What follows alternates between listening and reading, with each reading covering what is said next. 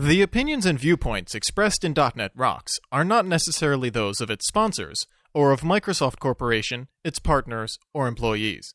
.NET Rocks is a production of Franklin's Net, which is solely responsible for its content. Franklin's Net, training developers to work smarter.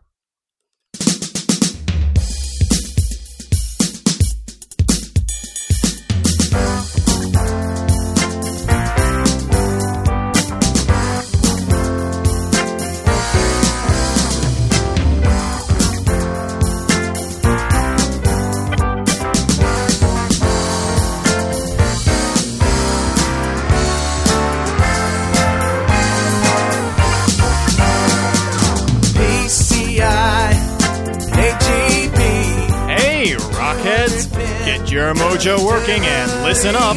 It's time for another stellar episode of .NET Rocks, the internet audio talk show for .NET developers with Carl Franklin and Rory Blythe.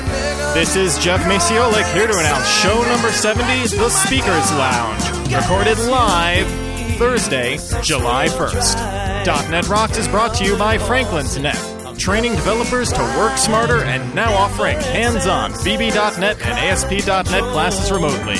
Online at www.franklins.net. And by Data Dynamics, makers of ActiveReports.net.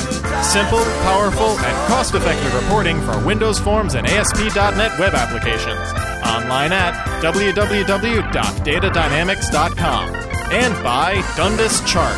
Advanced technology, advanced results. Online at www.tundaschart.com. Support is also provided by Code Magazine, Microsoft Technology's in-depth for IT managers and developers. Online at www.code-magazine.com. And now, the man with all the flavor of donuts and zero net carbs, Carl Franklin! Hey. Jeff's getting better. I don't know what you think, Rory, but I think Jeff's getting really good at this announcing role that he's fallen into. I love Jeff in the announcing role. I think he's really good. Yeah, he is. He's got that radio voice, you know. It's a nice, deep, sort of baritone-y, cool voice. Yeah, unlike us, you know. We're just trying to totally find our way around here. So how you doing, my co-host, my partner in crime, Rory Blythe, out there in Portland? Yeah. How are you? Well, after that intro, I'm doing pretty well. The world wants to know how you're feeling. Yeah, my brain has been getting adjusted to the antidepressants this week, which has been a totally fascinating up and down mental chemistry roller coaster ride. But today, I've actually felt pretty good. Although I do occasionally have to nail myself with some tranquilizers, like no kidding. For the most part, it's been pretty good, and I'm already starting to feel a little tiny bit better, and so I'm really positive about this stuff, and it's so nice to just feel a little bit better. That's great. So I'd say overall, I'm better. I actually posted today on my blog. Oh wow! So I didn't see that. Cool. Yeah, the first one since, well, I don't know, maybe like 20 days, 21 days or something. Wow. Good job, man. It's back. And, I'm glad to know that science works. So. Let's hear it. Well, they don't actually know why. All the literature that I read on these drugs, everybody just says, nobody really knows why this stuff works. We just took a pile of it, and we took a room full of monkeys, and we kind of stuck everything together, and, the results were pretty good. The monkeys seemed happy, so we put it in pill form, colored it purple, and gave it a cool name, put an ad for it on TV, and now you're taking it. So, wow. So I guess I'm glad that the advertising worked. Yeah. They got the right product to me. That's good. Yeah. So how are you doing? I'm doing okay. Actually, this has been a fun week because I've been doing nothing but coding and sleeping and eating and showering. It's really all I've been doing all week. My Divided evenly between those things? Yeah. My oldest daughter's on a trip with her grandmother. My wife has been off work and bonding with my little daughter, and I've been basically just writing code, writing and sleeping. And actually been sleeping during the day, working at night. It's been great. I can't tell you how long it's been since I've done the all night, coding in total deprivation from everybody, just nobody around. And man, I just had so much fun this week. So doing that, working on Zeep Chat, getting a really good version. As it turns out, there are some people around here because Yahoo and AOL are getting out of the enterprise chat business. because they couldn't really sell it. They couldn't make enough money on it. That there's a sort of a hole in the market there. So there's some people actually who have been contacting me and looking for a solution. So, wow. So yeah, so it's been fun. It's not all just fun and games. And what else? Band was practicing this week. My band is kind of like, everybody asks me, oh, where do you play? Like we go out and we play The Twist and Johnny Be Good or whatever, 80s songs all night. But the band that I'm in now is the Franklin Brothers Band, and it's all originals. And we're all computer guys. My brother's Java programmer. My drummer is, a development manager, an insurance company. And my bass player is the network administrator at the Mohegan Sun Casino. So we're like totally geekheads. So anyway, we all have jobs and we don't play out for a living. So we have the time. We've had like 2.5 years to get together a couple times a month or once a month and work on original tunes. And man, that's been a lot of fun. Cool. Yeah. Nice. So we got a couple of pieces of mail.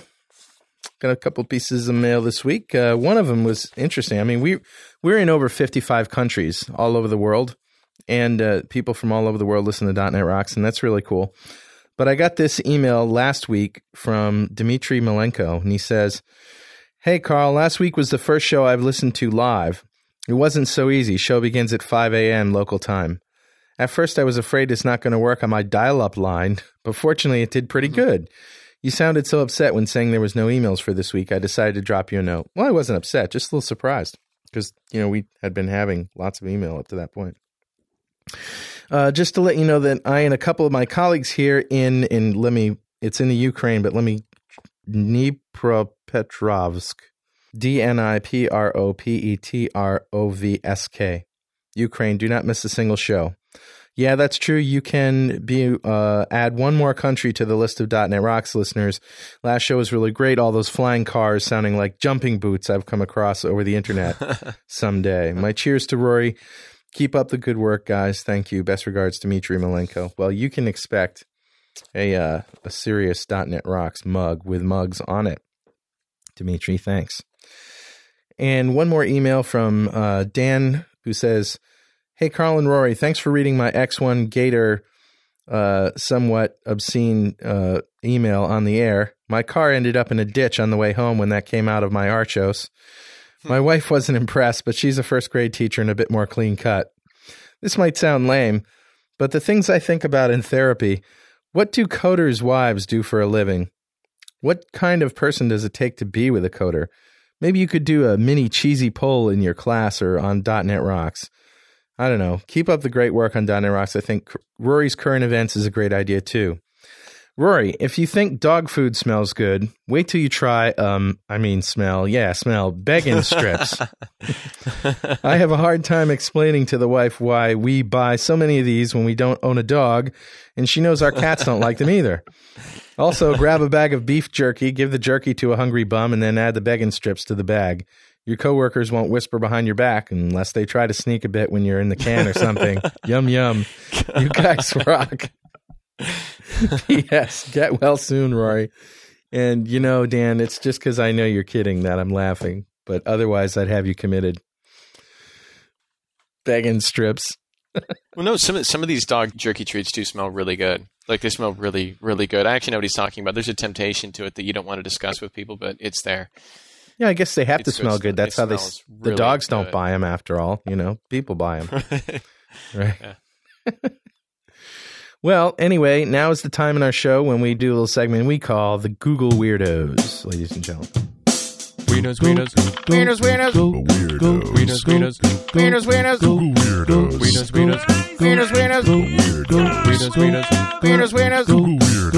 Weirdos. And if you want to understand what Google Weirdos is, go up to our website, www.franklins.net/.netrocks, and there's a link there. What is Google Weirdos if you absolutely have no clue? Because we're sick of explaining it, frankly. Yeah. So, what are the shouts outs for this week, Rory? the shouts-outs for this week, actually for the month, because I don't think we've done Google Weirdos in a while. This is maybe been like 2 or 3 weeks. The shouts-outs are, I think I might have read this one before, but I liked it so much that I'm doing it again. Okay. Rory is the bubble boy of the .NET world. I love that one, because I kind of am. Right, the boy in the bubble. Next shouts-out is Rory had to get my Google shout-out from Mark Kenyon. So what's up, Mark Kenyon? Hey. Next one is Rory Blythe, how to get a date with Tim Ewald. You might start by asking his wife how she feels about it. Yeah, he is rather married and rather father-ish at the moment. Rory Blythe, are you gay? Of course not. Oh, Rory Blythe is my pet monkey. Gay, he goes out with a male rat. I don't know what that meant because grammatically it's just not set up in such a way that it lends itself to being understood. I just wanted to say that whoever you are, if you forward me your contact information, I can get you in touch with my neurologist. Next one is, Blythe, does this Google search work? Yes, it does. Next one is, I love giving you extra cheese, Rory. And that's not like really, really weird, but what creeps me out is I do go to a few different pizza joints around here. And that may be what it is. You just can't help but wonder, is it one of these people that I've kind of partially befriended who works at one of these pizza joints, and is it really because I've never noticed extra cheese. Is it like something else? Is there? I don't know what it's kind of creepy. Could be cheese. I'm really not saying anything. I don't know what it is. Cheese in a metaphorical sense. It's really sinister. That could be evil. That's the shouts outs. The Google Weirdos. We start with gay Mormon dentists. It's a very particular market there. Yeah, next one is lifting and carrying donkey. Not a donkey. Lift with your knees. Lift with your legs. Don't lift with your back. That's Wait a minute. You know what's interesting about that is it's not a donkey. It's like donkey meat. Like lifting hamburger, lifting chicken. I can see that. Yeah, I can see that. Donkey. Lifting donkey in general. Just not a donkey, but donkey. I understand. Yeah. Next one is girls lifting and carrying safety. I would say ask them first. That's going to be the safest way. You might just stick to the donkeys. Next one, might as well. Yeah, next one is C# steering wheel game. And I just wanted to mention that because it sounds so freaking boring. Yeah, really. Steering wheel. I move it to the left, like you move it to the right. Wheel, right? What else is there? You beep it a few times, honk, honk, I mean, that's kind of a limited user game. Interface. Right. You might add a driving aspect to that, or maybe the C# steering wheel / heater vent game or something. Climate control game. I don't know. Pretty boring. Really? So that's that. Next one is slave girls scrubbed with soap and spanked cartoons. People get so specific. Really? Why scrubbed with soap? What is so important about it that they be clean? Well, I don't know. I find sometimes the very, very particular nature of the request to be interesting, just on their own. Next one is getting attached to nannies, and I was thinking there's probably like a solvent or something that would actually take care of that. And then finally, the very last one is how to get a prostitute to pay me. Which is kind of cool. That wouldn't be a bad job. Do some consulting, Tell her you can fix a computer. Right. Well, that's too clever, Carl. You know what he meant. So that is the Google Weirdos for the week.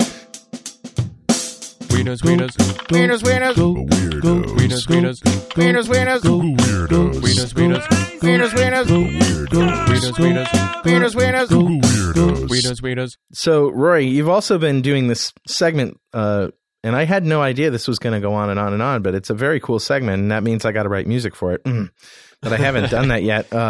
But this is the sort of the news of the week, and quite a few things have happened in the .NET blog sphere, I guess, in the news sphere this week. And what are some of those things? Well, the first thing that I took a look at here, I actually went to this. I went to the Portland Nerd Dinner the other night, and I was talking to Scott Hanselman and Chris Sells, and I remember Project Looking Glass came up in conversation. And I've noticed that Project Looking Glass has been popping up more and more and more often in conversations that I've both had in person and that I found on the web. And for those of you who don't know, Project Looking Glass is described by Sun as a revolutionary evolution of today's desktop.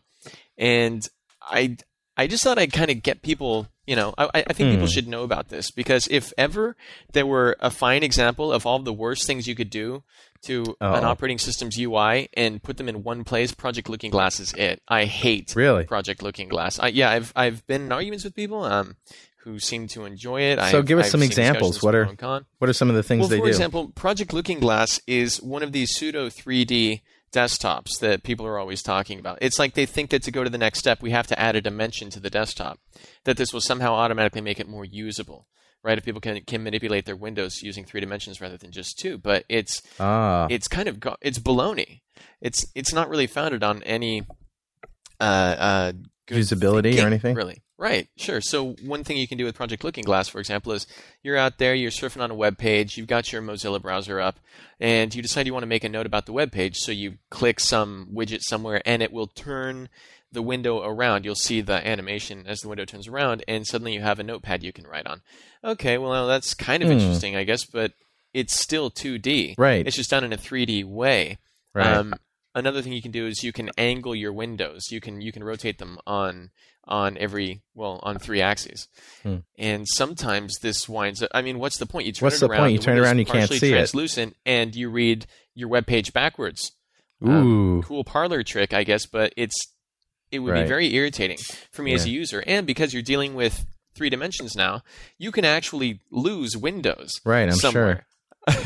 Some of them are sideways, some of them are behind each other, some of them are smaller than others, and you wind up with this 3-dimensional mess, and suddenly you're playing mahjong with your windows. And wow. I can't stand that, and I don't like when people automatically assume that 3 dimensions is the next step for I think I made that very point on the show. Somewhere in the last couple of years, we were talking about 3D UI and how stupid that is. It really is. It just doesn't apply. It's a 2-dimensional screen you're working exciting, with. With 3 dimensions. It sounds cool at the outset. You're like, oh yeah, another dimension. But then if you really think about the application, it's not so hot. Right. So the URL is www.sun.com/software/looking_glass. So for those of you who might have missed it, that's www.sun.com/software/looking_glass. And it's I can't say enough bad things about it. And I'm not slamming it just because it's Sun or whatever. I'm slamming it because I really don't like where it's going, and it's getting a lot of momentum right now. And in other news, as a lot of people know about, the Visual Studio 2005 Express products have been announced. Yes. And this is pretty cool. And the first time I saw this, I thought, well, you know what? Here is what we needed to settle that argument that Kathleen Dollard got fired up, and where we had so much just back and forth over the blogs there for a while. This is the perfect solution for the hobbyist. For the hobbyist programmer, Yeah, for those who don't know, right from the product page, this is the Express products, expanding the Visual Studio product line to include lightweight, easy-to-use, easy-to-learn tools for hobbyists, enthusiasts, and novices who want to build dynamic Windows applications and websites. Yep. So perfect. Instead of dumbing down the product that we have to use in our daily lives, they just come out with a totally different product that is already completely dumb. No, I'm just kidding. Right. So that's really cool. And the URL for that is lab.msdn.microsoft.com/express/default.aspx. That's lab.msdn.microsoft.com/express/default.aspx. Good. So that's cool stuff. And also very exciting, Mono version 1 has been released. Yay! So yeah, and actually, so Miguel betas, was going to be a guest tonight, and he just couldn't make it. So we are going to get him very soon. Yeah, we're going to have him very soon. He said he would, so it's just a scheduling thing. Watch the schedule, because that is going to be a fantastic show. Yep. So not much to say about that, except that it's out there. And for those of you who somehow don't know, Mono is an open source implementation of parts of .NET. It's essentially like being able to run .NET on your Linux system or on your Mac OS X system, which is what I'm really excited about. And it's probably, in my opinion, it's the most exciting open source project in the universe right now. So yeah, well, that's pretty good. Cool. And I haven't seen the URL. The URL is www.mono-project.com. www.mono-project.com.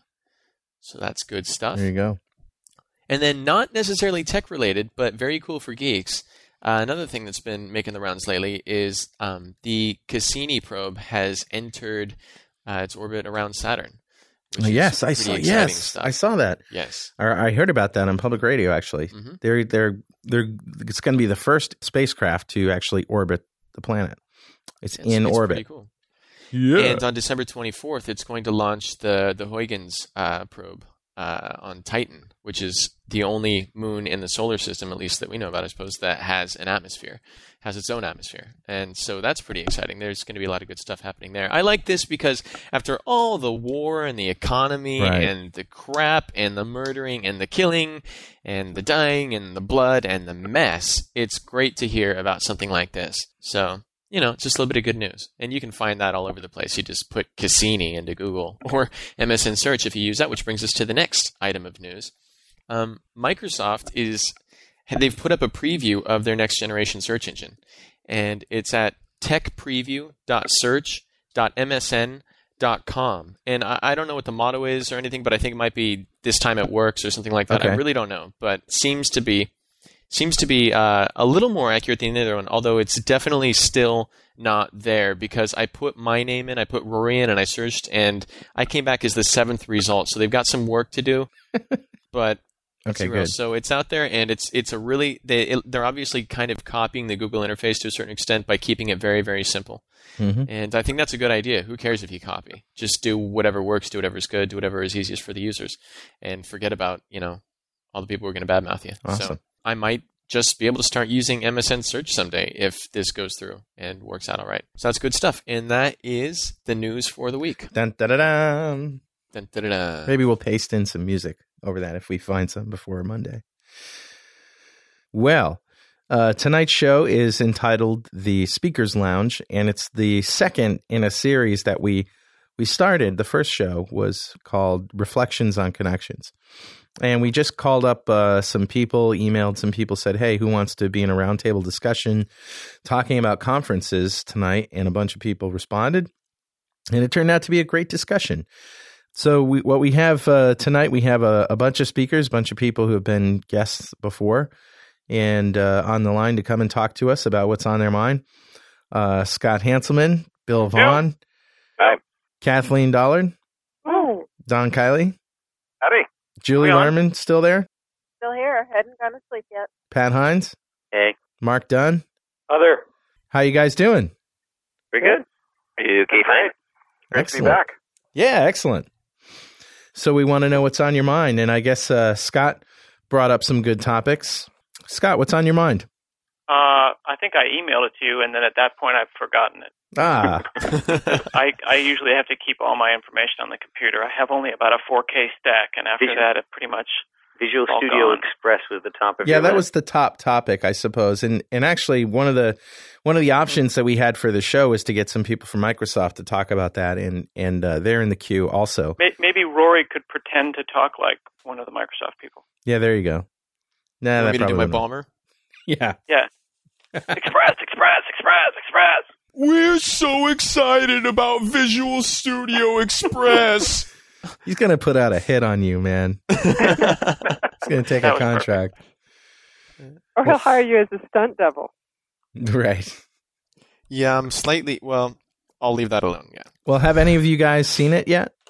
It just came out. I installed it yesterday. Okay. What are your impressions? It automatically updated my ASP.NET 1.1 script maps and IIS to ASP 2.0 without asking. Yeah. Even though I installed the Visual C# version, not the web developer version. Isn't that special? And Wonderful. immediately after I posted that on my blog, the product manager said, oops, that's true, it does do that. That's not good. But they promised that they'll take a look at it. Although it did, that's exactly what it did in 1.1 as well. Well, it's a beta, right? No, it did that in the production 1.1 as well. Yeah, I know. 1.1 did it, and also the preview of Whidbey did it as well. It's a good sign they said, oops. Yeah, well, they might fix it. Well, just to be clear, if you do put this on your box, things will stop working. Yeah. The second thing that stopped working was I run Beyond TV, which is a digital PVR, personal video recorder for your PC, and it uses .NET objects. And they started running without asking inside of .NET 2.0. And crashed spectacularly. So I needed to create .config files for all of my .NET EXEs that were acting weird. And tell them that the supported runtime was only 1.1. It also happens to any .NET add-in that's running inside of Outlook. They'll all start automatically running in 2.0. So that includes NewsGator. And just to remind everybody who's freaking out, it is beta software, right? So they can do that. It's still beta. But I'm not lamenting them doing that. Yeah. Yeah, but that's the benefit aside of from things the like problems, Virtual PC and VMware. I mean, absolutely. You should put stuff on, but VPC and VMware just makes it so easy to try this stuff. The sad part is at the MVP Summit and the Author Summit and the various places they've given this out, they say, okay, here, guys, here's a new CD. Run home and install it someplace and shoot yourself in the foot. So they sit there in the audience trying to install this on their laptop, and they don't understand why everything falls apart after that. And it's Did anyone have trouble with Service Pack 2? I upgraded my tablet PC, and it went spectacularly. I'm looking forward to putting Service Pack 2 on all my family's machines as I'm the IT manager for the entire family and all second cousins. Aren't we all? Hey, Scott, aside from the actual problems with installing, what are your impressions of using Visual Studio Express? It's pretty good. It's certainly not, Web Matrix++. They really did a very nice job of giving you some neat enough features that it's as cool as Visual Studio 2003. It's not over the top, though. So you do realize that, you get value for purchasing your MSDN Universal license. So they did a very good job of the amounts of features that they put in there. Fine line. What kind of stuff is it missing? All the help comes off of online.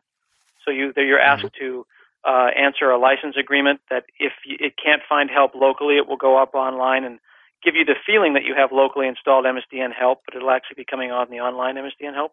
So you don't have to do the whole 2 gig MSDN download, which is interesting. I think there is 40 megs of documentation with it, though. It does get 40 megs of doc, but there's 2 gigs of other doc that doesn't get installed. Right. There's I don't believe they let you do like remote debugging of processes, like attached to process. Right. A little more kind of like single app focused. They're really the perfect hobbyist kind of thing. I mean, Microsoft don't use that word. I don't like that word. Hobbyist? Hobbyist. Okay, let me put it this way. There's a lot of people out there who are managing their little leagues in Access. Absolutely. And those people don't want to buy this stuff, and Absolutely. if we don't give them something, they're going to use PHP. Absolutely. I totally agree. I just don't like the word hobbyist. I call them pair developers, people that are not professional developers. But a hobbyist to me is somebody who just wants to do it for fun. He has no stake in it. Bill, you're sure you're not a Unitarian? That too. Just for the record, it was not Don saying that. How about enthusiast? Is that okay? Enthusiast is a good word, because hobbyist carries, I'm doing this because I want to, not because I'm going to work 8 to 5. And whether somebody's a secretary or a lawyer or a doctor or a Little League coach, I just want to differentiate the hobbyist and the enthusiast from the person who has to. If the thing screws up, he's pooched. His business is pooched. Right. So, as but opposed he's not to his Little League. As opposed to his Little League. So his Little League snooze him. Kids hate him. But how about wannabe? Is that a good one? No, terrible. No. It's hard to have any word for this because it stretches such a big divide. You got academia, you've got people who are, switching over from another technology and don't want to buy a whole big set of tools to try it. You've got blondes. Night security guards. Teachers.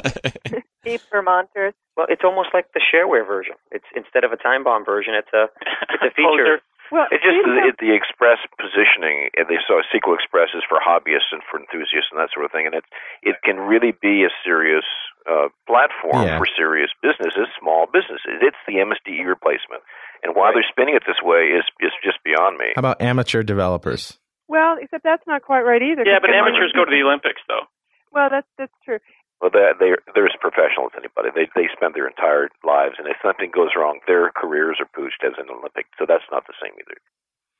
Well, how about screw the terminology? Bill, what is the difference between MSDE and SQL Server Express? It's a big difference, and they've really come around. And I just wrote an article on MSDN that's still going. You wouldn't believe it. It has to go through the politically correct police at Microsoft before it's published. Of course. But you're right. And wait a second, isn't it just a matter of naming it something? I mean, MSDE is a neutered version of 2000, and SQL Server Express is a neutered version of 2005.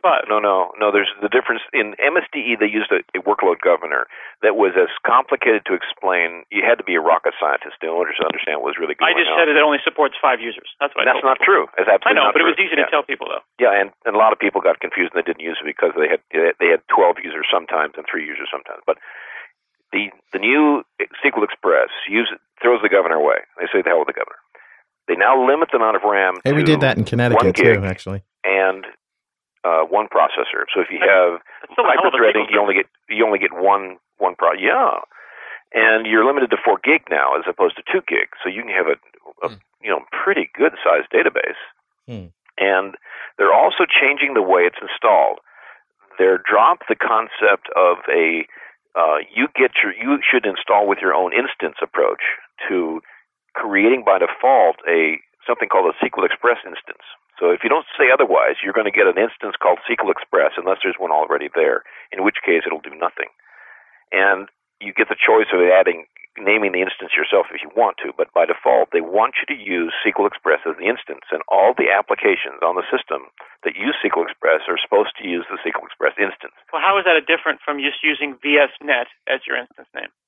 You can use VSNet as your instance name. You can do anything you want to.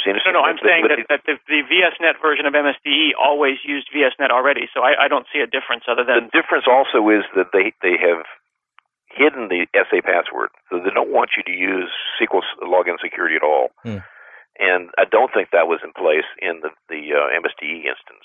Right, you're absolutely right.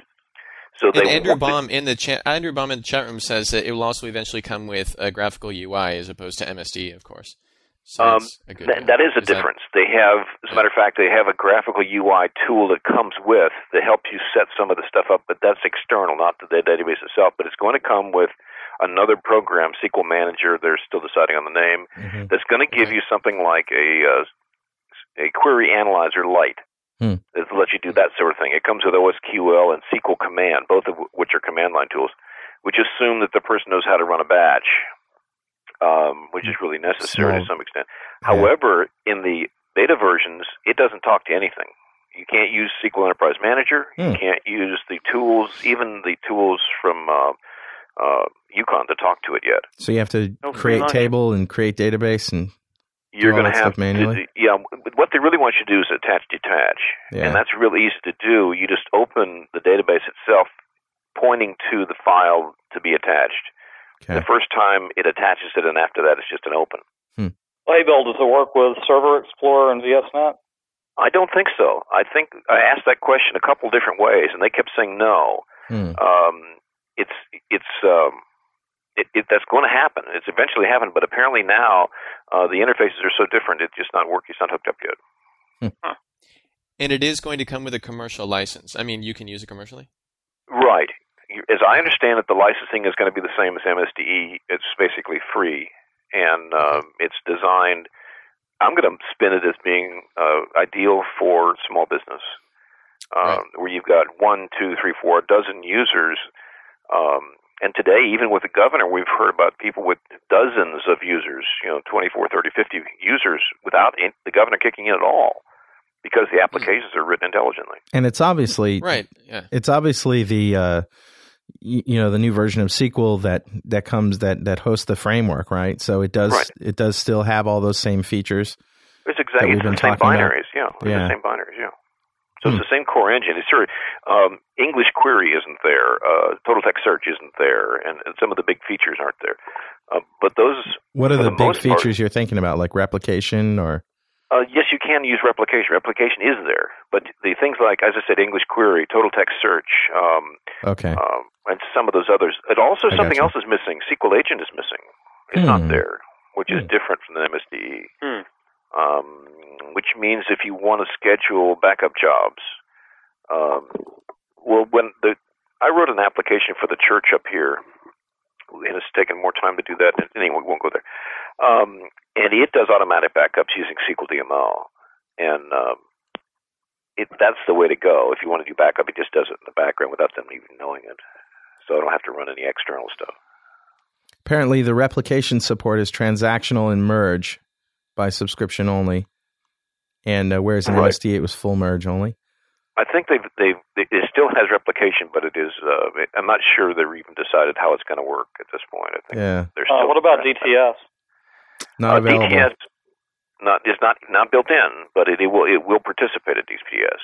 It will also participate in reporting services. In other words, you can in fact pull a report off of it, but it can of course host reporting services. Interesting. Yeah, well, it's pretty good. It looks like a good story. And does anybody know about the price of these things yet? I mean, I haven't seen prices anywhere. Express is free. SQL Express is free. SQL Express is free, but what about for the other guys? It's $4 million. Well, yeah. I don't have to sell many, but it's. Kathleen? Well, hey, there's a version of Visual Studio that's going to be an Express version. Right, I think so. I think that's what I was talking about. I saw an announcement earlier this week about it. That's going to be available everywhere except in Minnesota. It's in response to Kathleen's editorial in VisualStudio.net magazine. I'm taking personal responsibility for this whole product. Responsibility and credit. No. Credit, something. Well, they named it after you, didn't they? That hobbyist word all over it? And somebody... I'm not inferring that Kathleen's a hobbyist. I'm talking about her op-ed piece. Yeah, and we're raising Bill's blood pressure, though, when we use that word. Right. That's fine. Take your names. So we've somebody in the chat room is saying it's like less than $100 for the VSNet Express. He says it's just a rumor. Well, I'm actually looking it up. I'll have it for you in a second. I heard they were going to put the whole thing on eBay. Yeah, top bidder this hour. Probably going to be less than $10 on eBay. Well, I think it's going to be great not only for the para developers, as Bill likes to call them, or whatever we're calling them, but also for schools, for hobbyists. Absolutely. Well, schools already actually have a drop-dead deal. It's like $1,000 for an entire department or entire high school. I'm not exactly. And they're standard. They only get one disc. You know, Microsoft will go to a school or a college and say, "We're going to grant you $40 million worth of software, and here's the floppy." You're kidding, right? And then there's a sheet with keys on it. Really? Because electrons are cheaper than molecules. Ah. Yeah, I've seen the sheet with keys, so you're pretty accurate in that description. But it is good to have anybody who just wants to learn is going to have access to this without being associated with the university. You know, I certainly talk to a lot of people through user groups that are trying to get access to new technologies and struggling to do it financially. Yeah. So I think it's a wonderful decision that they made to have this new technology available to anybody who wants it. And it certainly makes it easier for as an answer to open source as well, in terms of, you know, it's free, use Linux, use but at the same time, this is really just, I mean, believe me, I'm a Microsoft supporter, I love Microsoft, but in the interest of discussion here, it's not like they were keeping the hobbyists out on purpose. It's like, damn you hobbyists, pay us money. Right. I mean, MSDE has been free forever. It was hard, but it still existed. I mean, Bill brought up the example of doing pro bono work. I did work for nonprofits with MSDE and academic versions of EB6, and I was out at $100 total. No, I charged the church. I didn't do that pro bono. I charged them $100 an hour. Right, but you need more grassroots. We need to get Microsoft, if they're going to be successful, has to keep extending further, and that means they have to win over the people who wouldn't play with MSDE. Right. And a lot of the stuff, it was free as long as you had a license to something else. Oh, that's true about MSD, yeah. Yeah. It wasn't free. You still had to shell out money for something. So you had to buy something, right? Yeah. It's the same approach that the coke dealers, the crack cocaine dealers do. The first sample is free. Oh, yeah, go away. Well, he's right in a way. And they sell it on the street corners and across the street from Oracle houses. A lot of people would start with MSDE and then outgrow it pretty quickly, and then the next step was $10,000 for SQL Server. Right. Yeah, but they start with Access and then they get to the hard stuff. You see, and that's Access the problem. was not a good ramp up. They ended up being pushed when they got Access. Well, yeah, but neither was Excel. But still, half the world's business logic runs in Excel. Absolutely, you're absolutely right. Why is your database out of size? Well, that's all the Excel rows and columns I can have. Right. Yeah. So what's the solution? Invent a new data type and call it list, which basically says, no, it's okay to use Excel. Just call it a list. Yeah. Or save it all to XML. That'll help. Yeah. It's stored in a single row in a single column in a SQL Server database as an XML data type. How do you feel about that, Bill?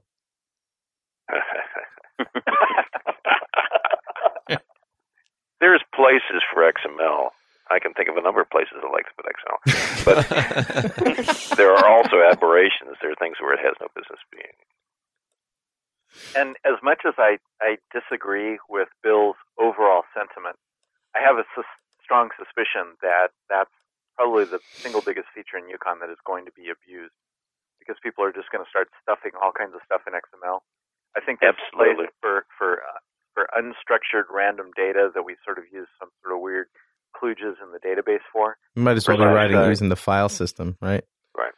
There are great places for it. There really are, and it's when the kids see the new toy. Oh my God! I've got a Makita screwdriver, electric screwdriver. I'm going to screw everything. Right. And they do. No pun intended. Yeah. On the other hand, I suspect that that's going to be a great opportunity for database consultants. Right. Just all this stuff is cover from that sort of stuff. All this new type of technology is great for consultants. Always. Consultants just go around fixing jet issues. Yeah, you've had some experience in that arena. Yes. Yeah. How do you feel about that, Bill? You know how I feel about jet. Jet's a virus. That's nice. I can just hear Bill Vaughn is Agent Smith. MDAC is a virus. How many people, you ask a group of developers, how many people in this room have had problems with MDAC issues? There's too many hands. How many have not had problems with MDAC issues? I haven't had problems with it for years. Recently? I've solved all my MDAC problems by not installing it. That's my solution, I haven't had too. problems in a long time either. I just don't use it. Did you see the guy in the news group yesterday? He says, I've got MDAC 2.1. The people have heard all these problems with MDAC and they don't want to change it. Yeah. The older versions were bad. The older version, yeah. The broken version. He says, are there incompatibility issues with SQL Server 2000? I said, yes. He says, well, what? I said, yes. It's broken. It's leaks. It's got all, there's a thousand issues. Yeah. I'm feeling much better now, though. Yeah. Welcome to Bill's the book MDAC session. is almost under control at this point. They've chastised the developers that changed the 2.1 to 2.5 issue, and they've chastised those developers. They don't do that again, but there's so many other subtle things that. Yeah. So, thumbs up overall, Bill, on Express 2005, SQL Server Express? You think? I've been playing with it for about 45, 50 days now, and it's very cool. I like it. I like it a lot. Awesome. Scott, another thing on your list to talk about was, and which I went searching for, but I couldn't find any, was .NET 2.0 breaking changes. Oh, yeah. Brad Abrams just posted a list of, does .NET 2.0 breaking changes up on got.net. Okay. I think let me check right now. I think Brad Abrams put it on So these blog. are changes to the framework that break compatibility with 1.1? That break existing stuff. It's not a bad thing.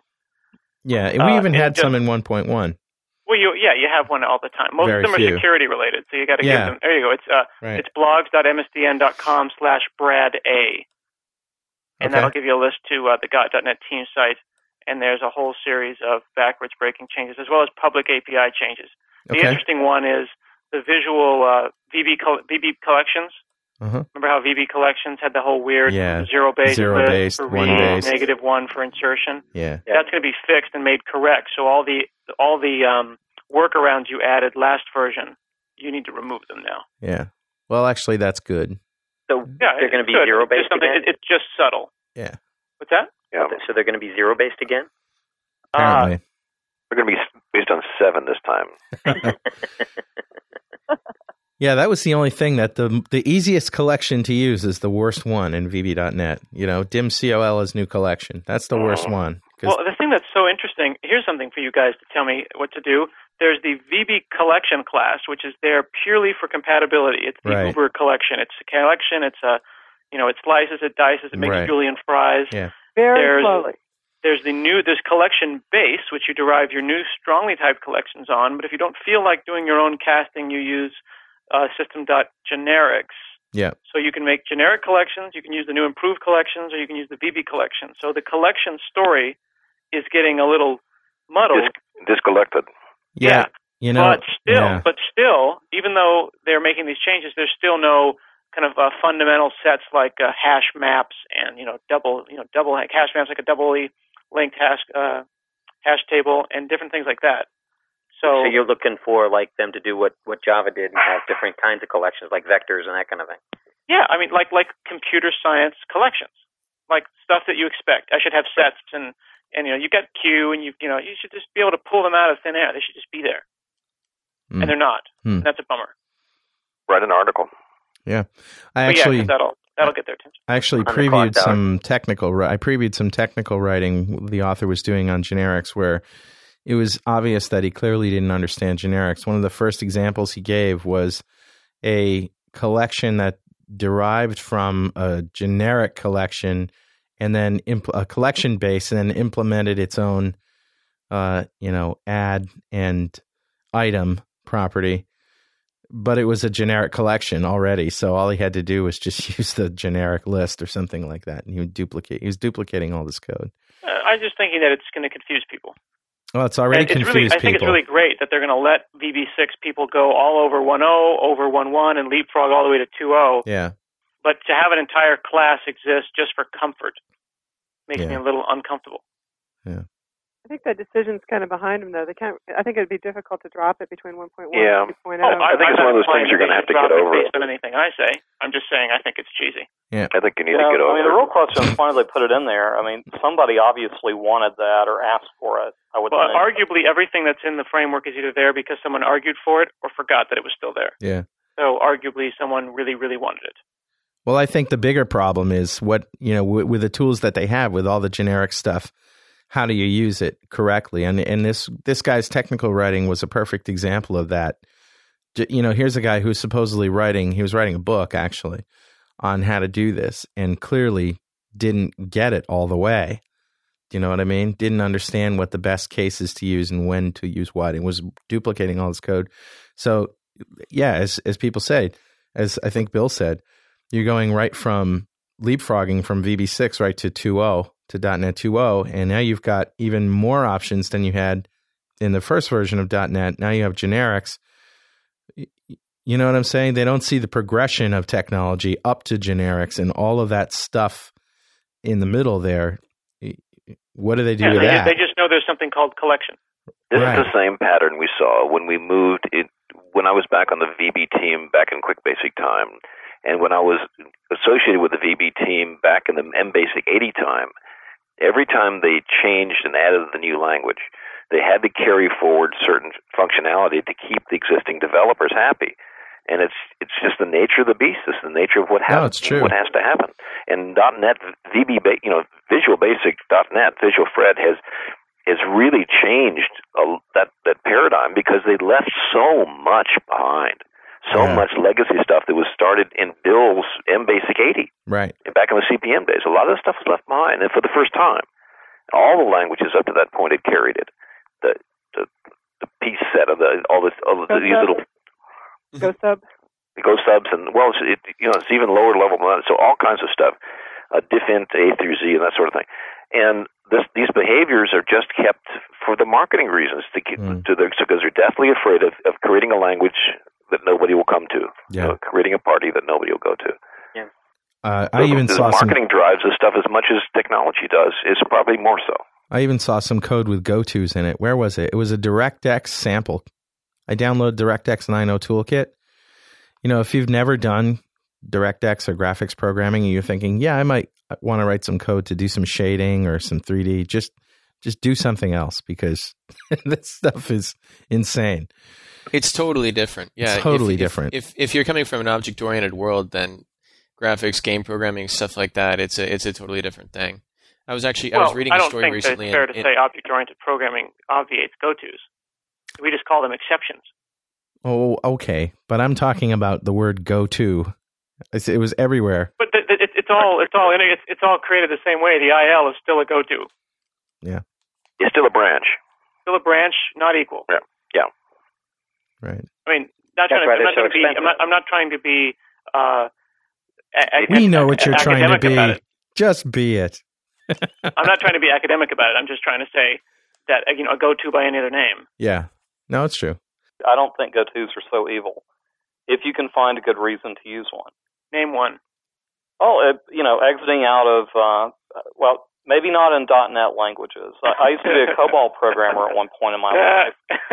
Okay, so we're going to go way back. At any rate, I worked in a shop that was structured, and one of the rules was you could not use goto statement. So if you were in a heavily nested loop in COBOL, gotos were really nice to get you out of that loop conditionally. Right, of course, and that's why we call them breaks and continues, which are just gotos by another. Right, exactly. I totally agree. All right. So you don't like the spelling, is what it is. Let me put it this way. If you go and do static cyclomatic complexity analysis on a function and it comes out with a number that's higher than 10, it either contains a switch statement or a goto, or some number of mid-function returns. Do you guys think that it's a problem to have 4, 5, 6 ways out of a function? Do you guys think the whole that was the fail, issue. If that fail? The issue is what we're really scared of is spaghetti programming, where the flow goes in no particular readable order. Right. And that's exactly the point. I mean, a goto is not an exception. It's not the same thing. It's not the same thing at all, because a goto allows you to go to an arbitrarily defined point in your code somewhere and then to bring it back to someplace else and someplace else and someplace else. Whereas you're trying your catch. I mean, you can follow it pretty deterministically, right? It promotes bad habits, and that's it. It's like at-home dentistry. You can do it, but it's not recommended. Exactly. Is that like brain surgery in the mirror? I think is their exactly. Yeah. Well said. Like that guy in Master and Commander who took a bullet out of his own stomach there. Did you see that movie, Pat? Not yet. Yes, actually, I did. That helped me take a bullet out of my own stomach once, so I looked at that more as an educational thing. If I hadn't seen that movie, I would have gone, to the emergency room. Just come see us, Scott. We'll take care of you. We can insert the bullet and take it out. Yeah. We have the technology. After seeing that movie, I wanted to shoot myself just so I could take a bullet out. And chop my arm off. It was a good movie. It was a good movie. Made me flinch. All right, you guys. Well, listen. A lesser of two weevils. Come on. Yeah, that was good, Joe. Come on, that was worth the $8 just to get into the flick. All right, guys. It's about that time where we have to pay the bills and listen to some music, so we'll be back in about 10 minutes, so stick around. Don't go away.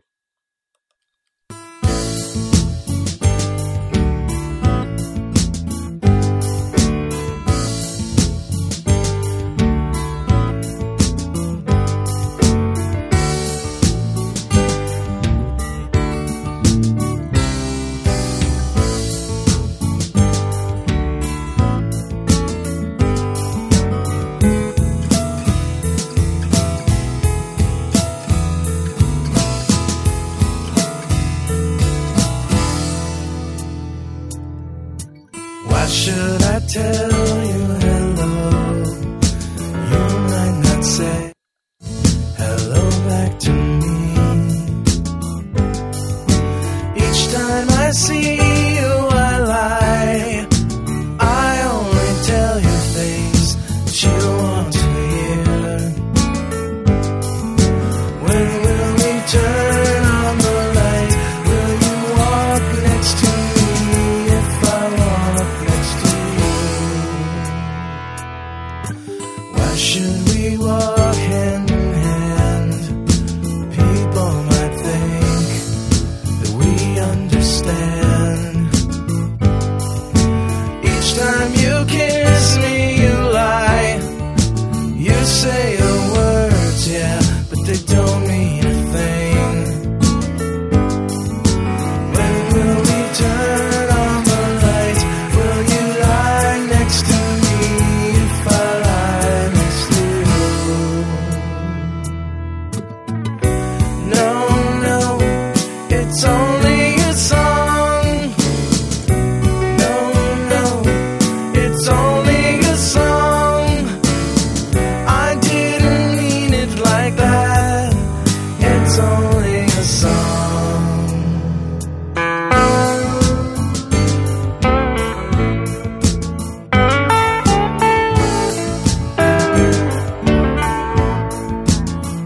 Hey, well, this is working out a lot better than I thought it would, isn't it?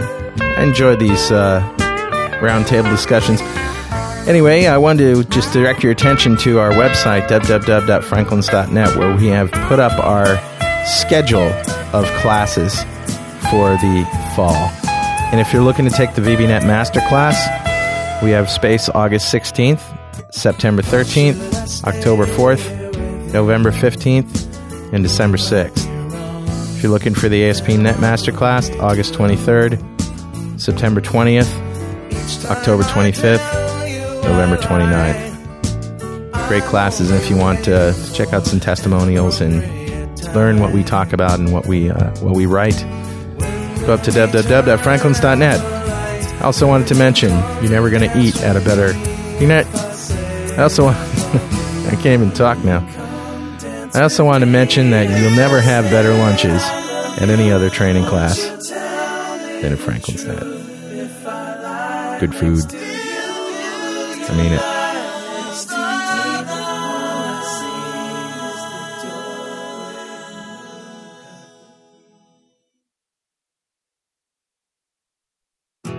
Gone away the fireflies that I saw from my brother's eyes. Gone away the summers of my dreams.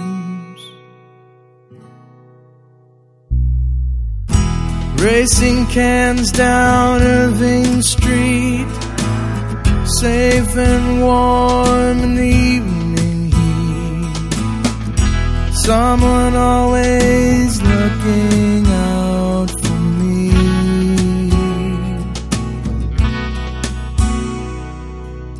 Trade you a Steely for that candy bar, asleep in the back of my daddy's car. I know he'll tuck me in when we get home.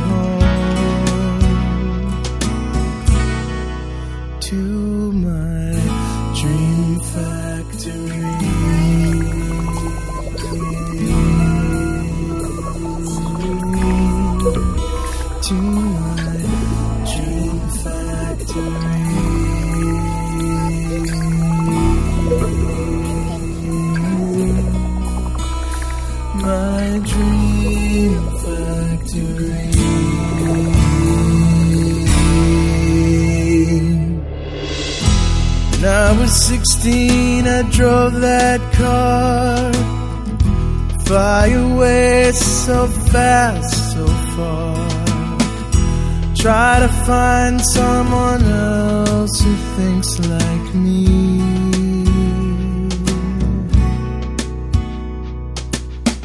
Who do I turn to? Who can I trust? The house next door has an impenetrable crust. Such a big neighborhood and yet so all alone. In my dream factory.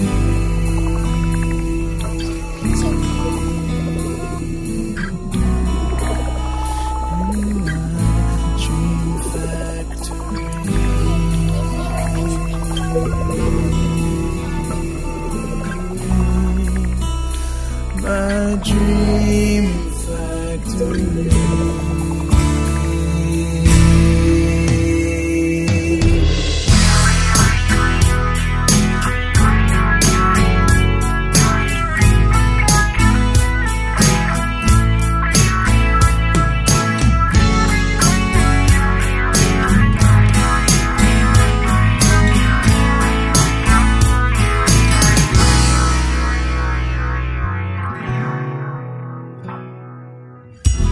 Just a kid, what the hell do you know?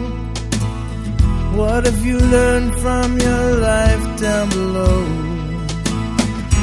Love and happiness won't pay for things you need. Like a dream factory.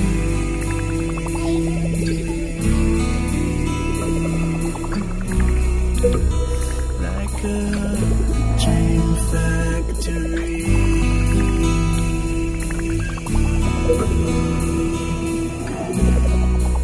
Like a dream factory.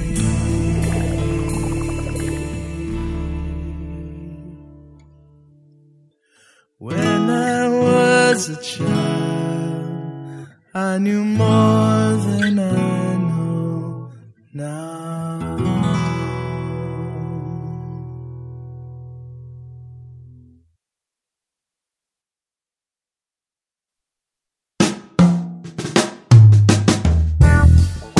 Hey, Carl Franklin here, giving a shout out to my friends at Data Dynamics.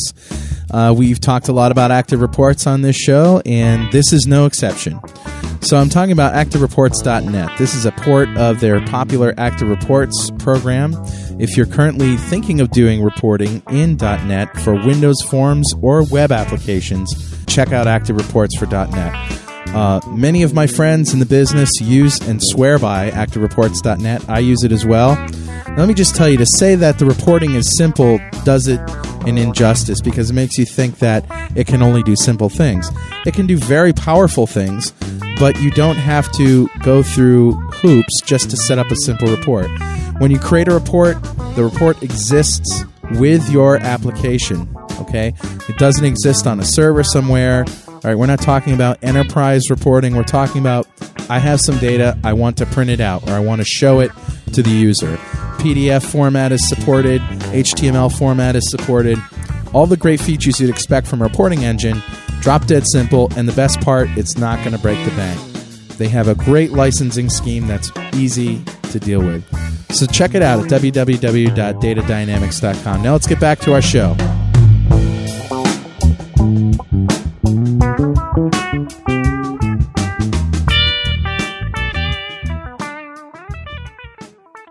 And now's the segment on our show when we do a little episode we like to call Linux Vulnerability of the Week.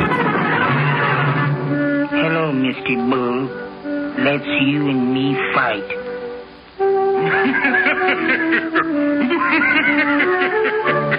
And we like to do this little segment not to bash Linux or its users, but just to sort of settle the level the playing field on the Linux zealotry out there.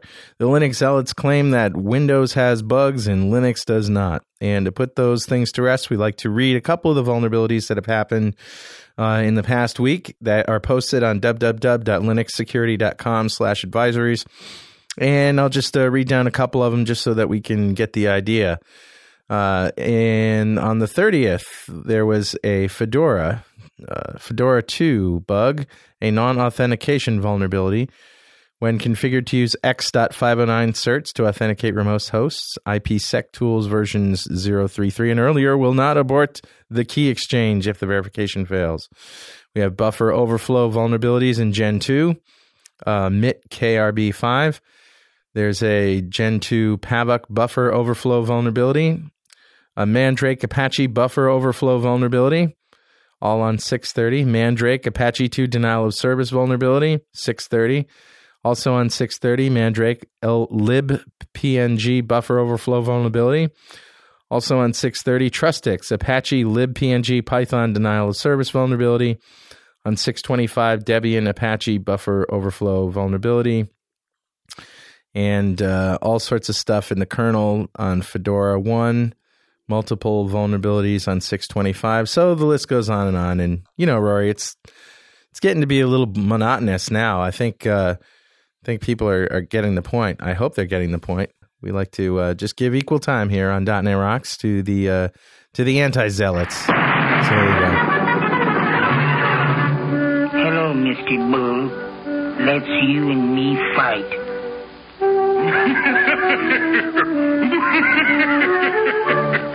Yeah. So, gang, are y'all out there? Yeah. Yeah, we're still here. Excellent. Hope you survived the break okay? Sure. I love Dream Factory. You know, thanks, Don. Beautiful song. Yeah. Thank you so much. When I was a child, I was smarter, actually, in some ways. Yeah, parenting makes us a little slower. Yeah, a little bit, huh? I don't think so. I think you just have to think about everything you say and everything you do very, very carefully because they're all on record. And that doesn't slow you down? Well, you seem slower, but you're working an awful lot harder. Oh, that's true. Maybe it's the appearance of slow. Do you speed back up when they get out of the house? Yeah, when they leave. Really? Yeah. Dogs. Having dogs is great. You don't have to worry about that. They don't want to go to college. You don't have the expense. If they misbehave, you can tie them up out in the yard. It's like having a 2-year-old not forever. at this state. But my 17-year-old... like people, dogs poop on the bed, so that's good. They sure do. And my 17-year-old... One of my dogs is suffering from diarrhea, and I don't want her to have to... Thanks, Don. Yeah, too much information. My 17-year-old is teaching my 12-year-old to take over his IT duties when my 17-year-old leaves the house, so that's good. Have you read Daniel's book? Daniel Appleman's new book? They haven't yet. I think that's it's a very cool book. They're reading Code, Petzold's book. I looked at that in Borders last week, and I think it's it's great for anybody. Yeah, not just for teens. All kinds of good information. I got a call from my house. A teenager was over at our house who's a friend of the family, and she wanted to use our computer and wanted to know if I could turn the firewall off because she was running a program that required certain access or something like that, and it wasn't working because the firewall was on. So she called to ask me if she could turn the firewall off, and I said, of course, no. I'm sorry, but you'll have to use some other program. Did she tell you the app she wanted to run was the virus construction kit? No, it seemed like a perfectly okay application. It's just that I know from watching, the scopes and stuff that when you turn the firewall off, it doesn't take more than 2 seconds before someone's trying to hack you. Yeah. Oh, yeah, the port scanners are going constantly. Yeah, you start going, who do I know in Bangladesh? So, Mark, what's been on your mind these days? Has you been? Oh, well, all sorts of stuff. I was just talking to Bill about beating the dead horse about documentation in Visual Studio. So I don't know if we will really want to get into that or not, but it's something that bothers me. I wind up using Google all the time, and I find myself not using the help system. So I have a dream. My dream is I want to hit F1 and just see code. I want a code filter there. I don't want to have to read about it. I just want to see the code itself. Yeah, that's interesting. Well, that'd be cool. Simple request. Never happened. Code with links to the information instead of the other way around, right? Exactly. So the bugs come out down there in Atlanta yet? Well, I don't think I'd want a help system like that. I like the combination. I like to read about it and learn about what it is that I'm trying to figure out.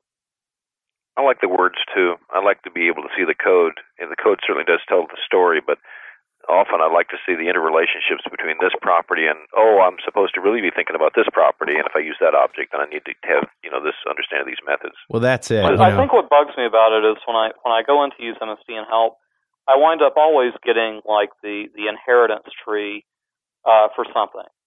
Like Office something, or or DirectX, or some obscure, being able to filter it down and say, just give me things that, you know what I'm working on. My God, you can see the code. It sounds that's what I'm interested in. Yeah, it's personal too because I love those trees. There's times I'm going looking for them. So it depends on what you're doing, but it also depends on the way you work. And I do hope Microsoft does work on getting over. It seems whenever there's a problem in people understanding something, they write a lot more words, like a few more 90-page white papers. And I'm really not convinced that helps the average programmer very much. Thanks. It sounds like they just need a filter. Well, they have a filter. There's a filter of, filtered by topic. So if you limit it to Visual Basic, for example, you get VB plus the framework. It sounds like they need more filtering. The problem is filtering. the examples are all in C#, so they're not all in C#. They're not all in C#. No, they're not. Here's a filter I'd like to see in the WIDBE documentation for the betas and the alphas.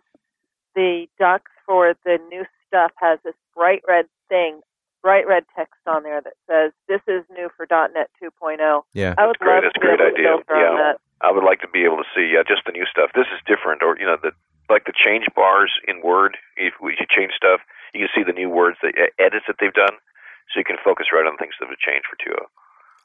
I thought they had that, didn't they? Or they just have? There's no way. I've actually there's found no filter, but there's text. Yeah. I've had to sit with two computers open and literally go through the reference library to really try to drill into. It would be great to see a different color for the versions, and this is implemented here because now that we're going to have to build applications for 1.1 specifically that will run on 1.1, but they will run on 2.0, but the 2.0 ones won't run on 1.1 anymore. So you have to be careful of what you're using. Mm-hmm. So it's getting strange again. We've done this before. Someplace back in time, didn't we do this before when we switched from one version of Windows to the other? 16 to 32-bit Windows. Thunk before you port, right? Yeah. I listened to that. Yeah. I'm a big What Do You Know fan. Well, I finished my... Peter Blackburn and I are working on a reporting services book, and we turned in the last chapters last week, and we're working on the videos now, the Camtasia videos now. Oh, great. And we've learned a boatload of stuff that we should have talked to you about, Carl, about audio issues. Oh, right. And Camtasia is really, really great. It's one of the it's awesome. Snagit are excellent products. The problem is those are amazing. I've gone to Snagit completely for all of my articles and books. It is so cool, and it thinks ahead of you. Oh my God! If it just did, it does that. It's just so cool. The Camtasia product, it really brings your system to its knees, and you have to get to hold your mouth just right. And if the sound cards aren't right, things not get necessarily. very nasty. It's just configuration. You just have to know. It is. It's all in configuration. What Peter did, he was very worried about sound quality, so he went out and bought himself like 6 sound cards, and he wasn't happy. He kept installing them and uninstalling them. It turns out his registry was so full of sound card entries and cross entries it confused, and he had to rip all of that out manually. Yeah. But once he got it stable, it's the movies that I'm making are very cool, and we use a freeware Audacity to do the sound editing, and it's these are going to be very cool videos. That's good. I typically is a little bit on the pricey side, but I may actually jump for that. The Camtasia? Yeah. The thing is, you have to save it to. The thing that works best with me is an external USB or FireWire hard drive, and just completely offload it, and also turn the write caching off. Wait, it doesn't save to a hard drive, a local hard drive? It does save to a local hard drive, but that'll mess with your system. So notebook drives are slow too. The external ones you can get 7,200 RPM. Yes. Yeah, I've got some pretty fast drives in the system. It's also hyper-threaded, and that helps a lot. And it's got 2 gigs of RAM. That helps. Right. But and also the frame rate doesn't have to be big. It only has to be like 5 or 10 frames per second. We're not also creating AVIs. We're creating SWFs now. We're creating me too. I've flashes, done that. and it makes them much smaller. We're not seeing any delta in the visuals. So, Bill, are you creating those for a DVD or a CD that goes with the book? Or right, these are going to be on the DVD for the book, and the DVD is going to be full of these videos with sample codes, reports, and stuff as well. And we're also hoping to be able to build them for training courses. And because of the way we've built them, they can be localized. We've kept the sound separate from the AVI completely, so we can build these up and have them translated into Spanish or French or German. Get Fernando to do it for you. Right. Yeah, I think it'd be great. Mm. And Giovanni can do the Italian version, of course. Well, Julie, I know that it's late for you as it is for me. It's 11:22, and you need to go to bed soon. So we haven't heard much from you. What have you been working on these days? Oh, my goodness, a little bit of everything right now. I'm deep in ADO.NET 2.0, trying to really dig through some of the new stuff in there. So that's always fun, having been a database programmer for 20 years. Mm-hmm. What's the thing that's most impressed you about ADO 2.0? Well, today it's a daily change, I think. Early on, I was really excited about data tables becoming first-class citizens. Right. Today, I think I finally found a reason why I might actually use data adapter commands, because I always just, use stored procedures and transactions. Mm-hmm. But with the batch inserting, batch updating, things like that, and the way they've done it, the way that's working in the background, I think I'm finally convinced. So what was the project that convinced you? What was the application? Well, actually, I'm just exploring the tools, and writing some demos to do some benchmark testing and see what the different things look like. It's for an article that I'm doing. What do you think about the asynchronous stuff? That I haven't. That's next. That's tomorrow's project. But I'm definitely excited about that too. I think that's cool too. We talked with a couple of guys on the team, Pablo and Castor and some other people, about asynchronous opening. The fact that they've dropped that is disappointing. What do you think about async opens? Oh, because that was in the earlier. Right. Well, it was in the spec, but I'm not sure they ever implemented it correctly. It didn't make it in. Well, since the connections are pooled, does it matter? I mean, is it that big of a deal now to open a connection? Well, you can also you can share the connections, right? So I wonder if that. Yeah, that's Mars. That's something else. And it was the problem is that they're not really opening a connection when they open a connection. They're pulling one from the pool, and it gets very complex behind the scenes about whether the connection is actually there or not, and so with forth. The async. Yeah, with async, you're trying to open them async. Yeah. So what they had in ADO 2.0, ADO Classic 2.5, I think, is they turned on async connections, and it lets you, especially in situations where it took 3, 4, 5, 10, 15 seconds to get connected, like when you connect to a JET database, Lord help us. It sped up the process visually. In other words, you returned immediately and you give the user something to do, or you can play a game or something while they're waiting for connect. And they've pulled that, which I think is regrettable. Julie, have you been doing any more work on the tablet these days? Oh, I'm always doing work on my tablet. I love my little Acer C110, and I'm soon going to be returning it to my client, Boohoo. But I'm getting a Toshiba M200, which is going to be a lot bigger and a lot more powerful. So that'll be a lot of fun. Yeah, I just did a presentation on working with the SDK up in Montreal at DevTeach. Yeah. And that was great fun because everybody who came to the session was already really excited about checking out this stuff, and we just wanted to lock the door when it was time for the next session to start. Yeah. And just keep going and going. It seems like a lot of the things that I've seen on the tablet have been, how to recognize the ink and to work with the ink as data and stuff. And I don't know. I know of a couple of good applications for it, but I don't have like this big mental list of applications handy yet that where this is really going to work. I think there's a whole collection of different ways to look at it. Some of the stuff you don't have to even use the SDK for. So, for example, if you're just writing a kind of a data entry application, I like to think anything that was that you might have used the clipboard for. That can be a tablet application because it goes right into the database. And so you don't really have to. You can get away without even touching the SDK to do that stuff. You can leverage what's already built into the tablet operating system. Do you have to store the data as text or image, or is it? Because you can get the data out as streams. What the ink is doing. So you can remember. You can store the recognition list, because not only does it recognize one word, but then it stores along with that word all of its other guesses, and you can actually store all that stuff. Or you can take the ink itself and stream that and store the stream or convert it to a GIF or whatever. So one of the things I'm doing, Carl, probably coming from a similar place as you, I'm used to data entry applications. So I also look at this stuff at first and said, well, what would I do with that?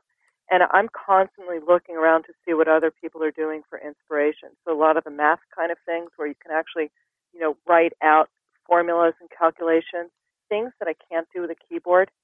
What can I do with a pen and paper that I can't do with a keyboard? Those are the kinds of things I've been looking at. Well, Carl, at DevTeach in Montreal, I walked up when you were videotaping something going on with the tablet PCs. Right. You were having different people write stuff. Yeah. And this is going to be. That was the contest we were doing. It's part of. It's going to be part of .NET Rocks the movie, so you'll see it in there. But okay.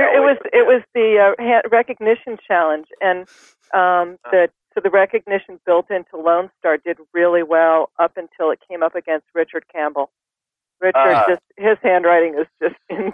I looked over the shoulder as Nick was writing, and I couldn't read his handwriting, and yet Tablet PC did some amazing. It was pretty good. It's one of the most impressive things. Once you start looking at what the programming is that makes that happen, and all of the things that they're doing in the background, it just makes me admire, Aaron and all of those guys on the tablet team so much, because it's just amazing what they've done. And that was using the features complex. with WinXP SP2, right? Yeah. Okay. I hate so to be it really got to me. Even on a desktop, you'll be getting that operating system, just not some of that functionality that comes along with the digitizer, but it'll get installed right to just a desktop computer. So I hate to be an naysayer, but Peter has one of these Acer tablet PCs, and we tried to use it with reporting services.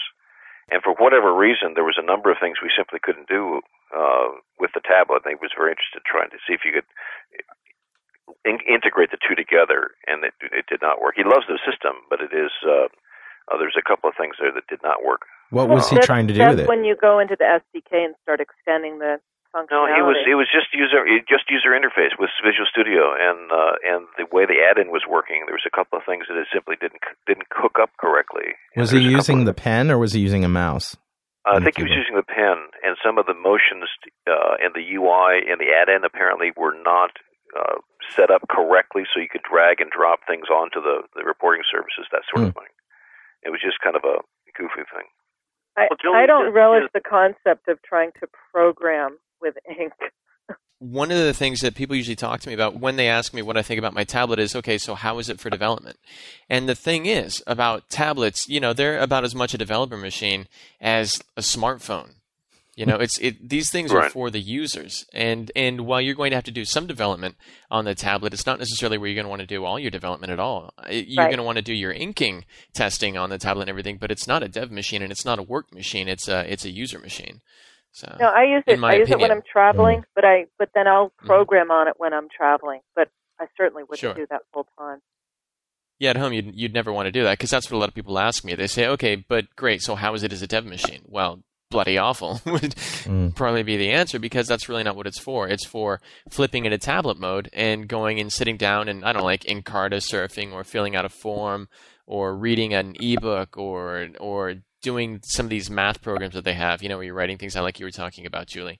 Tablets are all about the user, and the developer is just there to make it happen. So much more user-oriented than any other large form factor.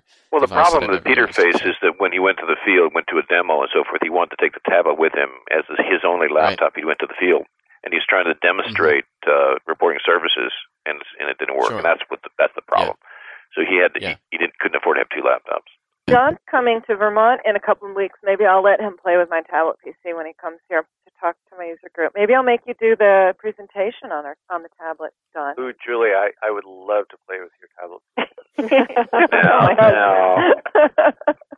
But Julie, I was going to ask that. So with what is coming in Windows XP SP2, am I going to want to get a digitizer for my desktop machine? Forget about the tablet. Is that going to be that'll give you everything. Way of input into my desktop machine? Absolutely. And when you and you'll have the operating system installed right there. Cool. It comes down as part of SP2. So Don, what are you going to talk about when you come to speak at Vermont.net? I'm going to talk about security and least privilege. And I've been enjoying some of your blog entries, Julie, about the throes of going through converting your system to least privilege. It really is the only way to do development, but there's serious challenges with the state of Windows right now. Definitely. It's been painful.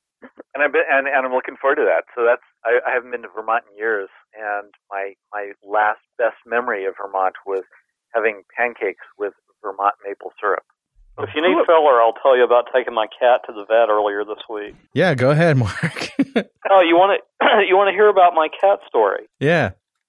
All right, so I have this cat. We got the cat when it was a nice, cute little kitten, and it keeps growing, as cats often do.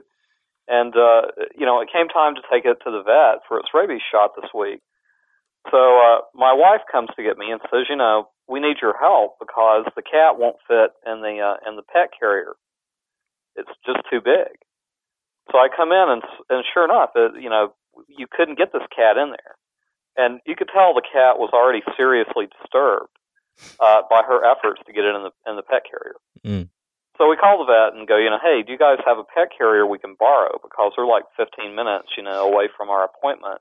Right. And the vet says, no, but what you can do is get a pillowcase and put the cat in a pillowcase. That's how I used to take my cat around to the vet in Brooklyn. Is that right? Well, she said this is a technique that really works. The cat will be calm. And apparently that works on every cat but mine. I think it was so agitated, by the time we brought a pillowcase out, and, the 4 members of my family, all working in unison, were unable to get it in the pillowcase. Yeah. So we wound up throwing it in the back of my truck, and I drove over to the vet's office. You have a cab on the truck? Well, no, it's a CRV. It's okay. a closed vehicle, so we just put it in the back. And, driving over there, he was, like running around screaming. I've got hair all over the vehicle and me. So that was my cat story for the week. Well, you should have shaved it first. What's that? You should have shaved it first. Yeah, no kidding. I've had someone threaten to shave my cat if I didn't stop talking about C++ developers. I hear that's really hard to do. Yeah. So, shave a cat, yeah. Hey, Kathleen. Uh-huh. Last time you were on the show, we were talking about code generation. You're still working on that, obviously. You said something about doing some training on custom code generation? Yeah. I'm doing been working with several clients and got a couple of things planned where I'm working with a team of developers on their own code. So we're actually building their application, but we're doing it in a room with a projector. So it's sort of group programming and sort of training. So what I'm able to do is give them both .NET expertise and code generation expertise in a context that makes sense to them. And so I've been doing a little bit of that, and it's fabulous fun. I'm just absolutely loving it. And finding that different people work differently. And so I'll let the keyboard wander around the room. I use a wireless keyboard and let whoever needs to be type, and which gives me the freedom to talk. So I kind of get free code. It's kind of like a wiki. It is. It's really kind of cool, and everybody's focused. In one case, in fact, we had the manager in the room because we needed some fast decisions, and he sat there doing email, completely ignoring us until we needed a decision. And then it was like, Ted, wake up, and he'd give us a decision in a minute, and we'd be rolling again. It was awesome. So that's been just tons of fun, and it's been a lot of what I've been doing lately. I also have another client that I'm doing a little bit more long-term stuff with, but it's been a whole lot of fun working with other people, picking it up kind of on a... Do you see any new tools in the Whidbey time frame that help your cause of code generation or make things easier for you? Well, we're moving forward. Different people are moving forward in different ways, and so some of what Microsoft's doing is not quite where I think maybe we should be going, but that's a good thing, I think, because a lot of people are thinking. Partial classes are good for some context. They're not going to change code generation in a big way because we still need the control we get from derived classes where we can say exactly what we're going to override by choice, even in the future after we're done designing the code, so as we do maintenance. But there's some good things in there. Partial classes are good. Generics are certainly good. That's going to makes code generation better as well as anything else. And then some of what they're doing with the building classes and all is a good direction. It just doesn't give I don't think it gives the programmer enough control yet. I really like programmers being able to change their templates now or in the future as their needs change. Yeah. And Kathleen, slow down a bit, but tell more. You've done some serious work since the show about morphing. I have. Changes to the actual code generation. The whole object relational mapping stuff I've yanked out from what I put in the book, and I've rewritten, and I'm currently in beta on that, trying to look for enough databases to run it against that I think that we're ready to go on it. But I rewrote that, and I'm really happy with the new version. The first one was XML to XML, so I was going to use XSLT, and it was just an incredibly difficult process. I mean, if you can imagine doing object relational mapping in XSLT, that was what I did. Yeah. And that's what I've yanked out now and replaced with real code. So that's been a lot of fun to write also. Wow, that's cool. I just noticed that Dan Appleman joined us. Dan, are you there? Hey, Carl. How you doing? How are you, man? I'm doing pretty good. Glad you could join us. Thank you. Yeah, sorry I was a little bit late, but I was busy working on some code and just lost track of the time. I know the feeling. I'm sure you do. That's all I've been doing this week is coding and losing track of time. What are you working on? Well, honestly, this summer I'm spending most of my time traveling. I'm doing something I've never done with any of my other books. I'm actually doing book tours. So I'm actually traveling around the country and meeting people and doing radio and TV and all that kind of stuff. It's a very strange experience. Going to be on Larry King anytime soon? I don't know. That would be nice. I'd really like to be on Jon Stewart. That would be awesome. Yeah. So if any of you listeners out there know his booker, let me know. So what kind of talk shows and things have you been showing up on? Well, most recently I was on KGO, which is a local San Francisco talk radio, and that was yesterday. Cool. And it's really been interesting because this is my first consumer book. Always Use Protection, and it's for consumer security, and it's sort of, it's been a while since I've talked to real people. You know what I mean?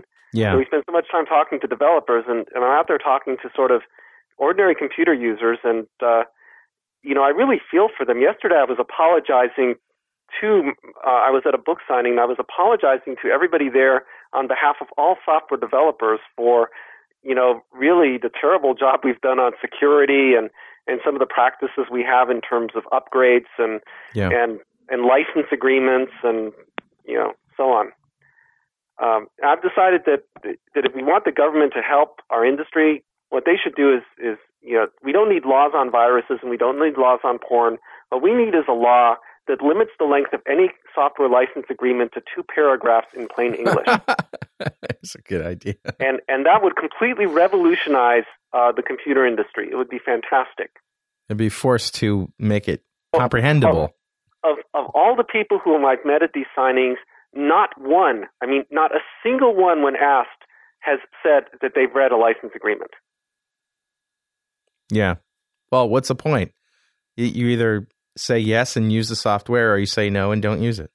Exactly. So you need to use the software. You're gonna accept whatever they say. So I don't know where everyone out there is, but come look at my website and see where I'm going to be, and come and say hello, because this is that's sort of half the fun is meeting friends in all the various places I'm visiting. Are you coming to Atlanta anytime soon? Not Atlanta. I'm going to be in D.C. is as close as I get to that. That's in September. And you're coming to Boston too, right? I am going to be up in Boston and Connecticut and New York and do that East Coast thing. I'm going to be up in Portland and Seattle later this month, Indianapolis next week after that, Southern California. So definitely They're sending me around. Dan, I think it's really interesting that you're crossing into the consumer space with this. Well, it's desperately needed. I mean, in a way, we need more software professionals, people who are in this industry to be out there talking to the people who are using our products. Yeah.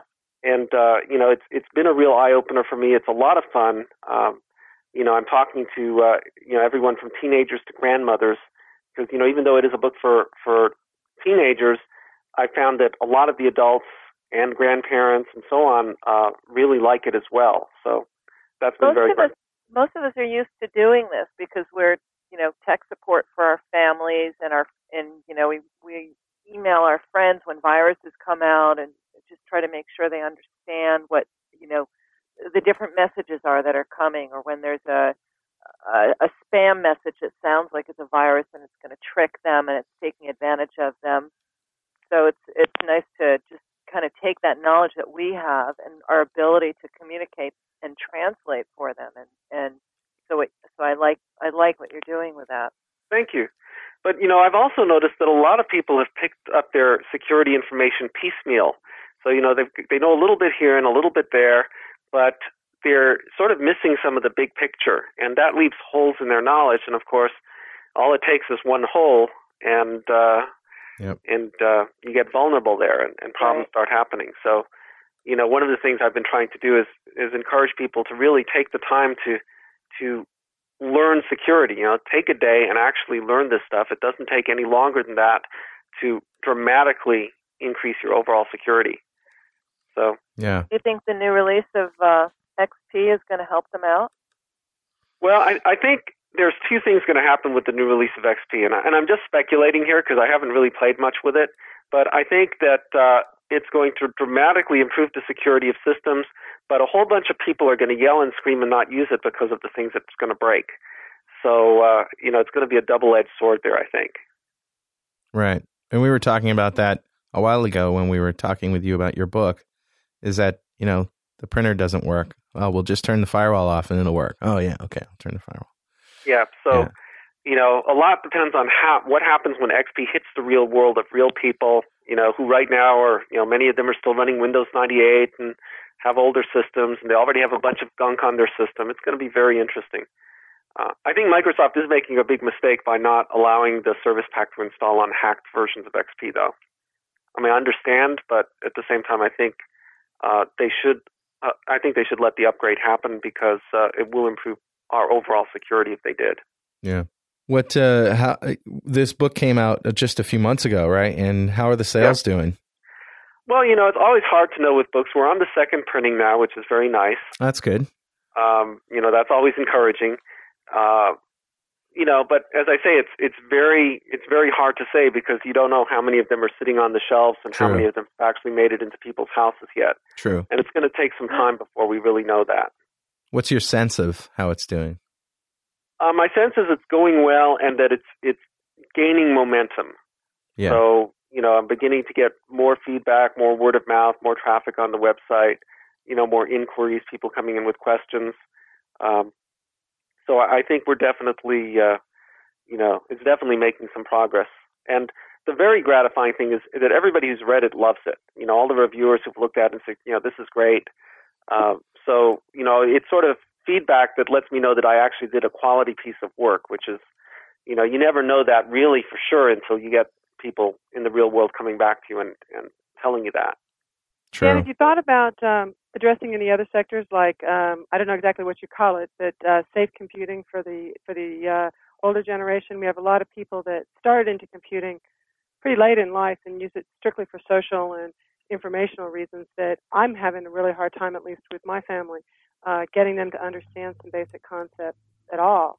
Well, that's a funny thing. I actually got an email just last week, and the email went, I'm a 65-year-old grandmother, and at first I wasn't going to get this book because it said it was for teens, but then I got it, and I love it, and now my computer's all secure, and I'm browsing the web, and I know I have everything together. And, I think to a certain degree what's happening is the people who might have otherwise looked for, a for dummies book or something, but they don't like that because they're not dummies. They're getting this one because they say, well, if it's good enough for teens, it's good enough for me, right? If obviously a book written for teens is something I'd be able to understand. And so that's a good point. There does definitely seem to be a substantial crossover to adults, which of course is delightful. Right. The youth minister at our church, who is fairly non-technical, read it, and he was completely delighted with it. Yeah, I've also given it to the youth group kids at my church, and they loved it too. Yeah, so it works. Once people get it in their hands and read it, they're enjoying it. It's an easy read. There's actually if you're interested, there's a quiz up on the alwaysuseprotection.com website now that I encourage people to try and try their hand at it. It looks easy, but I don't think anybody's gotten all 12 right yet, because it really does sort of play on some of the myths in security and some of the common knowledge that's actually incorrect. So, I go to signings now and I offer people like a chance to win a gift certificate if they get them all right, and nobody's won yet. I'd be glad to give away the certificates. I'd love to have some people getting it correct. I haven't had a chance to read it yet. Do you cover operating systems other than Windows, or is it strictly Windows? The computer protection part is strictly Windows because, let's face it, if you're running a Mac, you're not really too worried about viruses right now. That might change if a whole bunch of people start using Macs or Linux or so on. But, the other parts, which are the privacy and the identity theft and online safety issues, really do apply across different operating systems. Yeah, it's sort of common sense things in there too. Yeah. Yeah, I mean, a lot of it's common sense. A lot of it is taking all the common sense and putting it together in one place. I mean, It sounds a little like Deborah's book, great, Windows.net secrets. These are sort of security secrets. The problem is that a lot of places, they talk about security and they simply say, use a firewall. And that's like telling someone drive safely. It doesn't mean anything unless you actually know what it means to drive safely and what are the individual practices that make up safe driving. Right. So, it's the same thing with computer security. You have to understand, what is that firewall really doing for you, and when might you need to open it, and how might you need to open it, and, where is it vulnerable, and things like that. Do you think people need to start memorizing port numbers? Oh, no, you can look those up. Well, but yeah, you look them up, but where do you look them up? I mean, it isn't. Well, I mean, that's where Google is useful. Every teen in the world knows that BattleNet's port 5192. Things like that. Right. So yeah, I've been in that situation where I needed to find a port and couldn't find it, and it's just infuriating. Where you need to find. Some of the more basic ones aren't just not out there anywhere easily found. And this is actually another place where, I was mentioning earlier, I was apologizing to the world on behalf of software developers. I apologize on behalf of the world on behalf of game developers. Right. Because, there are a lot of games out there, online games, that they require impossible firewall settings. They say, oh yeah, we'll just open 10,000 ports. Right. And they should be ashamed of themselves. And, Microsoft, any of you guys, if there are any Microsoft people who are working on games, shameful. Shame on you. It's terrible. Well, what's the alternative for them? The game doesn't work. No, the kudos are, for example, Blizzard. Yeah. One port. That's all you need. You don't need a bunch of ports, maybe 10 ports or something if you need to do that for your multi-user. But that's it. That's it. You don't want to set up situations where you have multiple TCP and multiple UDP ports. Use one port. Use 2 ports. You know what I've noticed? It's a lot of apps that use the Microsoft Direct Play system are the ones that, need 1 million ports open. Not to say anything bad about Direct Play. Direct Play was great when it was invented before everybody was behind NAT. But, for example, I have an old video game that I play that uses Direct Play, and I was reading, a site on, if you want to host this game and you're behind a NAT router, you have to, if you have this version of Direct Play, you need to open up these ports. If you have this version of Direct Play, you need to open up those ports. And it's like, it seems to be one of the cases where, Microsoft has made things easier for developers, which is great, but they've, in the long run, they've made it more difficult for the users. And well, as I say, this is a case where, shame on Microsoft, because other people use DirectX and Direct Play, and they don't require 1 million ports. So it's really, it's not even Microsoft. It's the game developers' fault. It's games in general, not thinking about this. And it's not all the games; it's just some of them. There are a lot of games that do understand and limit their port use and define it clearly, and so on. But it's important because NAT is really important. It's one of the best protections that people have. It's also one of the best ways to conserve IP addresses, which is deathly needed, or was deathly needed. Right, and let's face it. When you're at a home system, which is who are buying the games, you've got a DSL, which is usually a dynamic IP anyway, and you have a home network. So, what you really want is, even if you have one computer, you want to use NAT to give you that firewall protection. Yeah. So. Yeah. So yes, all developers out there, if you're developing anything peer-to-peer, online gaming, anything like that, just one port. That's sort of like the just say no. That's our new thing. Just one port. Right. Just write better protocols. You can write protocols that use one port. Absolutely. Done it. Yeah, you did. WorldTrain. Yeah, that's right. That's right. There's a little secret that only you and I know about. Nobody else in the developer world knows about WorldTrain. But that was just a single port. It was a simple protocol, but a little bit ahead of its time, and its time probably still hasn't arrived yet. Probably not. Probably not. Well, who's still out there? Let me take a poll. Kathleen's still here. Kathleen, Mark. Yeah, I'm still here. Mark, you still there? Absolutely. And Don left because the fires were killing him. Julie left because it started thundering and lightninging. and she had to go batten down the hatches.